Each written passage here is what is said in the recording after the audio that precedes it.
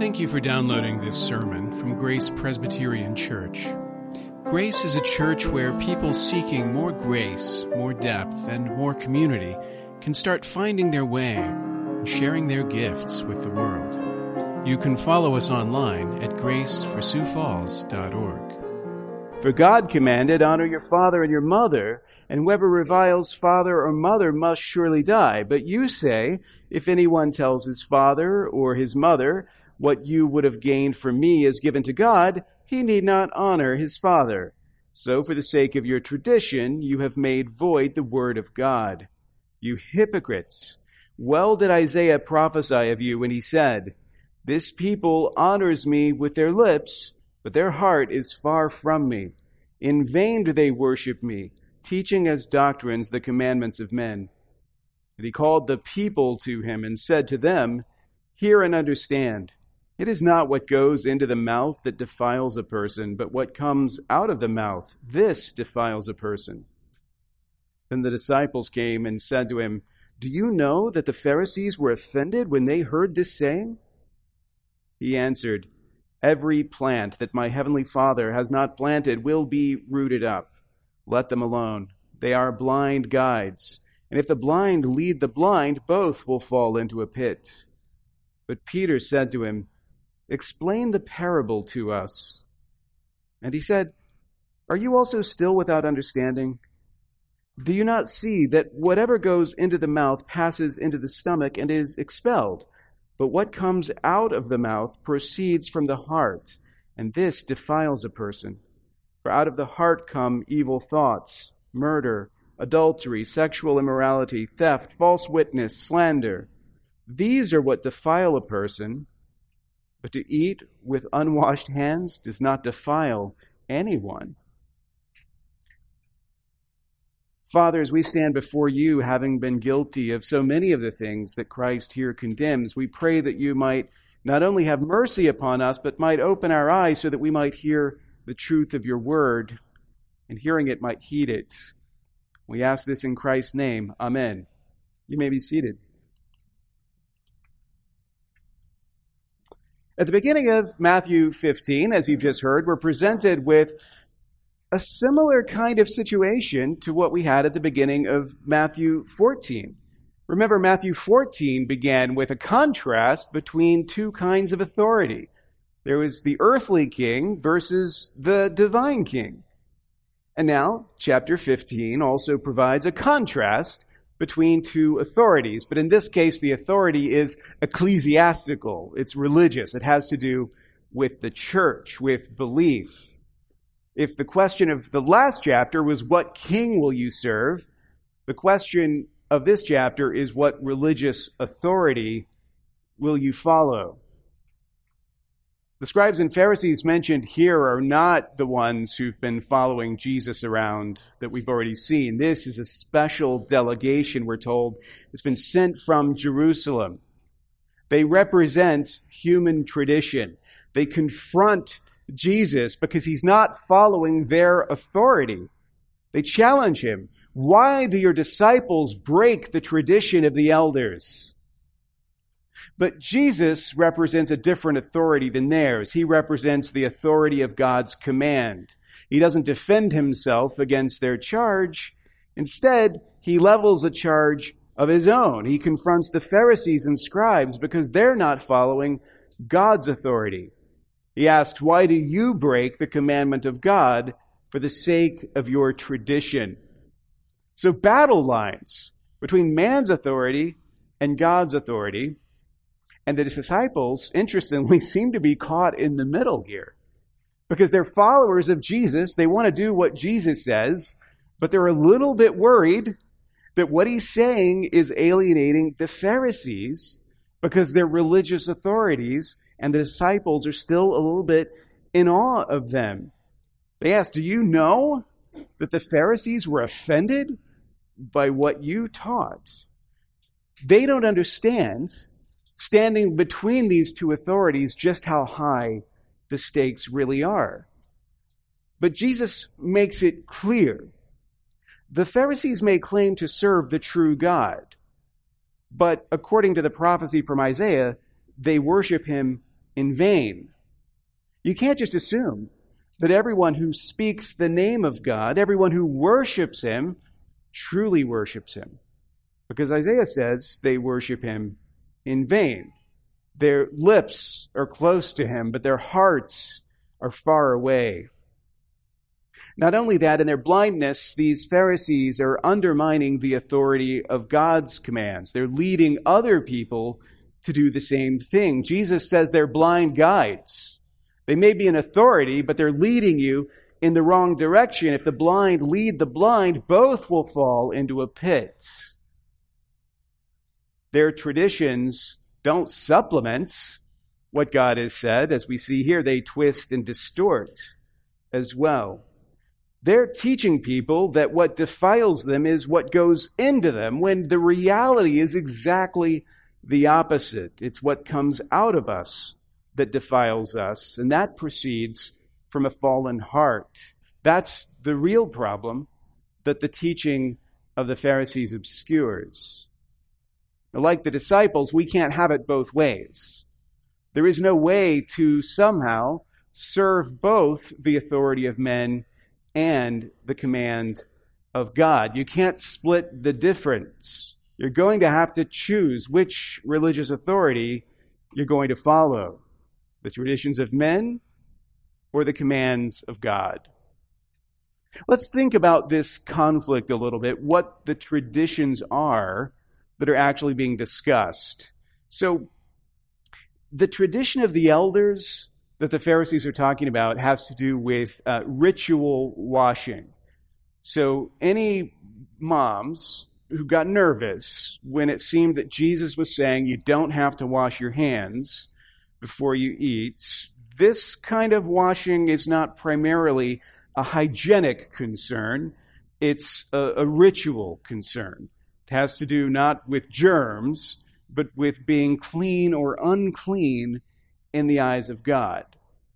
Now, it's often said that what the Pharisees try to do is they take the law of God, and in order to protect it, they create a fence of man's law around it, so that if you observe the law of men, you won't even come close to violating the law of God. And we can understand the logic of that, the use of tradition in that way. Right? Tradition isn't on the same level as the law of God, but if you keep the tradition of the elders, then you can't even come close to violating the law of God, and that's the way we understand what they're doing. But this understanding gets two things wrong. First of all, the tradition was not seen as subordinate to God's commands. That idea of a fence around the law, the way that came about, that's actually not someone interpreting what the Pharisees did. It's from the opening lines of the Mishnah. It says what happened was when Moses went up onto the mountain and got the law from God, the commands on the tablet, there was also a verbal command to Moses. I'm giving you these things, and what I want you to do is tell people that they also need to add on to them, that they need to propagate a tradition to go along with these things. These verbal instructions, therefore, are not some kind of subordinate authority. They're part of the commands of God. Like, I'm giving you this law, but then I want you to kind of build on top of it. So these traditions had the force of divine law. Practically speaking, they're on the same level. We might call them the tradition of the elders, but we treat them as if they're every bit as important as the clear commands of God. And the second thing we get wrong is keeping the traditions would not preserve you from violating the law of God, because those traditions were sometimes in conflict with the law, because the tradition took upon itself the right to interpret the law authoritatively. And as we see in the example that Jesus gives of the fifth commandment, the tradition of the elders actually gives you a way of getting around the command of God. Essentially, a workaround that effectively repeals God's command to honor father and mother. So the regime that Jesus is challenging here, the thing that he is opposing, is a human authority which has taken upon itself the power to interpret the commands of God for the people, to add to those commands, and even in some cases to teach contrary to them. It's not just a tradition, it's, to use a term, it's a magisterium. We'll talk more about this, but basically an authoritative interpretation is what this tradition is, that effectively puts its own teachings on the same level as God's Word. In this case, the tradition has taken laws for ritual cleansing that were given to the priests in the temple and has expanded them to apply to everyone. Now, part of what Jesus has come to do as our priest is to fulfill all of those ceremonial requirements once and for all. So it shouldn't be a surprise to us to see Jesus not keeping these human add-ons, not living according to them, because he's actually come to fulfill and set aside the commands that they're based on. So the way Jesus is acting here actually makes a lot of sense. But still, you may ask yourself, what's the problem with washing your hands? Like, isn't it good to wash your hands? As we've learned over the last few years, none of us were doing it right. And all of us could stand to wash them more and longer when we're washing them.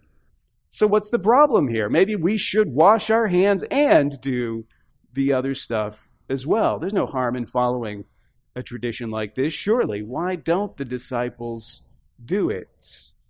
But in this case, Jesus shows that not only does this practice come from a bad source, but it teaches a bad theology. That if you live according to their understanding of the ritual and its purpose, it will mislead you. More about that in a minute. But first, let's take the other side of the case, because Jesus accuses this magisterium of violating an actual command of God, the fifth commandment, to honor father and mother. Now, the tradition of the elders had come up with a way to kind of work around that requirement, and it drips with irony. God commands you to honor father and mother, to honor the authority of parents. But if you want to escape that God-ordained authority, according to tradition, if you want to escape that obligation to honor them, then what you have to do is take your possessions that might otherwise be spent on maintaining them in their old age and dedicate those things to God. That may sound bad, like out of the frying pan into the fire. You're not going to use your things to support your parents. You're going to have to give them to God. But actually, this kind of dedication to God is just symbolic. When you dedicate them to God, you still get to use them as you see fit. So it's a win-win. That's the way the tradition works. The authority of the scribes, which God did not ordain, gets you out from under the authority of father and mother, which God did ordain, by claiming to put your goods under the authority of God himself, while maintaining your authority to do with them what you please. It is ingenious, and it is reprehensible. It's bitterly hypocritical. It not only undermines a God-ordained authority, but it also tears down the authority of God's word itself while claiming to uphold it. That's the tension between rituals that have been extended and applied to people and clear commands of God that those rituals seem to obfuscate. It's a conflict. But we need to be precise about the nature of the conflict. And that's why I used that word earlier, magisterium, to describe the tradition. Because tradition, in and of itself, is not the villain here. Right? Jesus is not saying, I don't like tradition, and I think all tradition should be abolished. We actually see Jesus upholding certain traditions, paying respect to certain traditions. Interestingly, Jesus does not refuse to enter a synagogue on the basis that God never commanded synagogues and that it's a tradition of men that arose during the period of exile and then was brought back to Israel. Instead, Jesus teaches in synagogues. It's an innovation. And yet Jesus respects it, and he enters into it. He recognizes a principle that in the Westminster Confession in chapter 1, section 6 is later described this way, that there are some circumstances concerning the worship of God and government of the church common to human actions and societies, which are to be ordered by the light of nature and Christian prudence, according to the general rules of the word, which are always to be observed. In other words, the Bible doesn't spell out everything. If you only follow the commands, you won't have guidance for everything. That's why God gave us wisdom.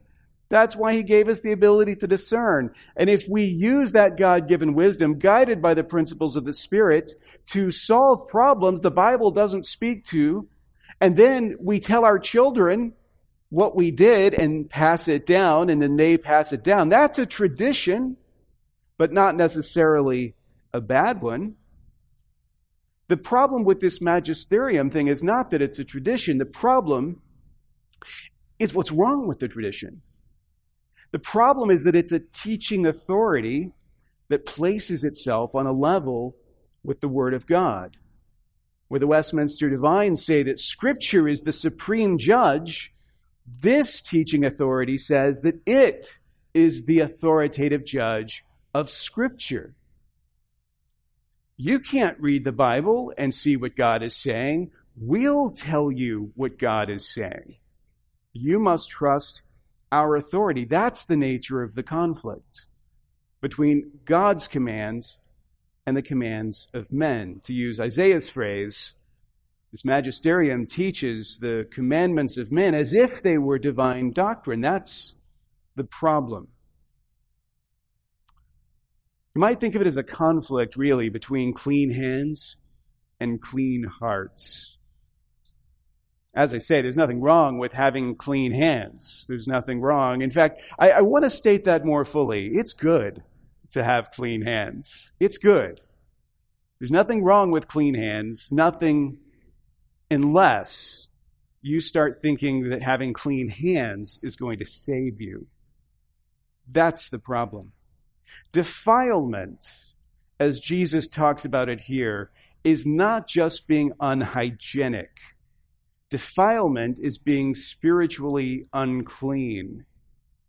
If we come to believe, if we've been taught that by observing these traditions we can keep ourselves clean, that if we observe these traditions, then we will keep ourselves in God's favor, we're being led astray.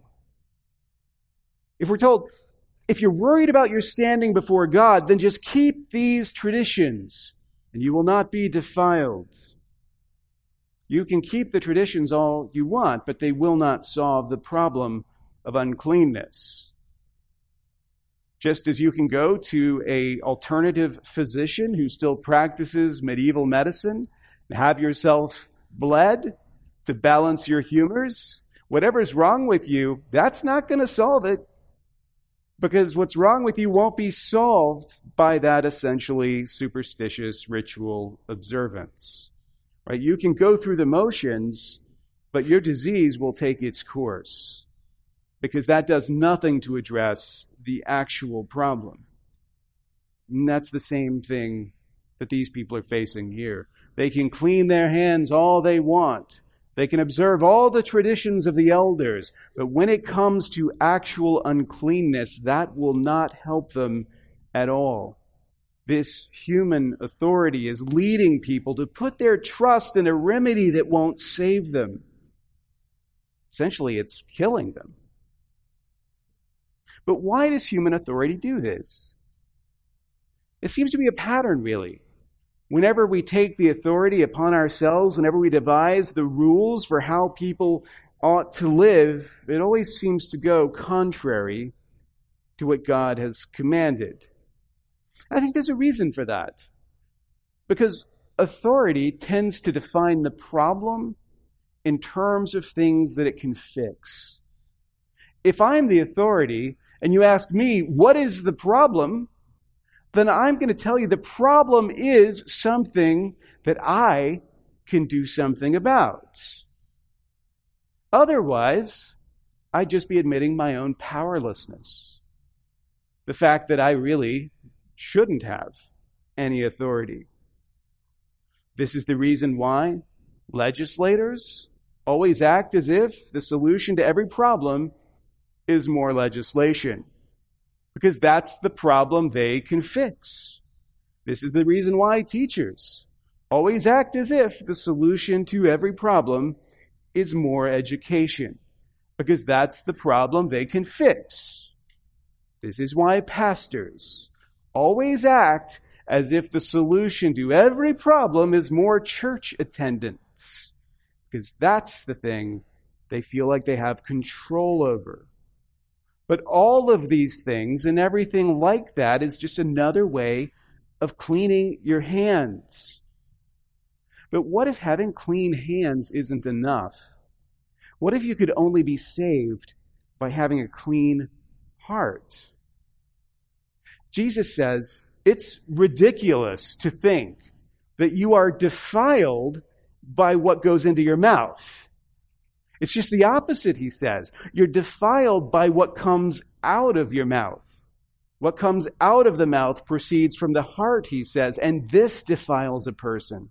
For out of the heart come evil thoughts, murder, adultery, sexual immorality, theft, false witness, slander. These are what defile a person.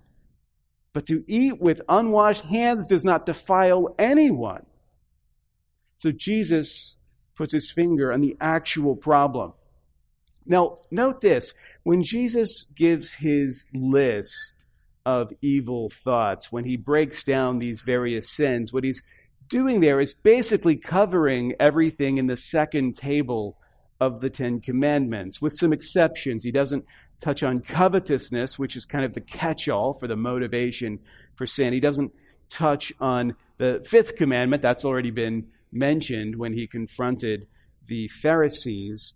But he touches on everything else, and he actually doubles up on a couple, on sexual sin, adultery and sexual immorality, and on bearing false witness and slander, giving emphasis to those things, which is interesting because Paul also does this, gives extra emphasis to these things. So don't think that you can say something like, Jesus doesn't care about sexual defilement, only Paul does, and separate them. Here you have an example of Jesus caring about the same things that Paul does, and seeing these things as sin, as uncleanness, and seeing all of them as sin because they proceed from an unclean heart.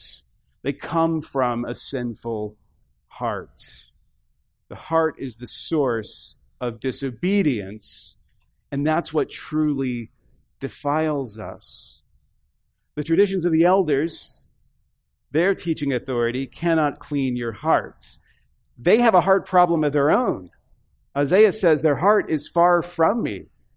They can create all of the rituals and all the traditions they want, but as long as their hearts are alienated from God, those things can be of no avail. Only Jesus can cleanse your heart. And because he has the power to give you a clean heart, he's not so worried about clean hands. In other words, the appearance of cleanliness is not what Jesus offers. Instead, he gives the reality of cleanliness, and the reality is the only thing that matters, because you don't have to wash what isn't dirty. Jesus makes us clean, and if Jesus makes you clean, you're clean indeed. As you think about this conflict, there's another tension in this, not just between human tradition and God's commands, not just between clean hands and clean hearts, but there's a tension between vain worship and true worship. The reason people observe these rituals is piety. The reason they do what they're doing is religious service. They do it in order to worship God, but that worship is in vain. Now, it's interesting At the beginning of our text, we see Jesus speaking to the Pharisees and scribes. And then eventually we'll see him addressing the disciples. But briefly in between those two things, he turns and he speaks to the people as a whole. And he gives the people a warning about following these bad authorities. He's warning them about their misplaced trust. He's warning them not to follow these men in vain worship. By implication, he's calling them to true authority. What he says to them, he says to us. What they need to know, we need to know as well. You cannot trust in blind guides. There's so many different authorities who want your ear. So many different rituals, so many different ways of getting your hands clean, so many promises that all you have to do is this, that all you must worry about is this. But these are, as Jesus says, blind guides.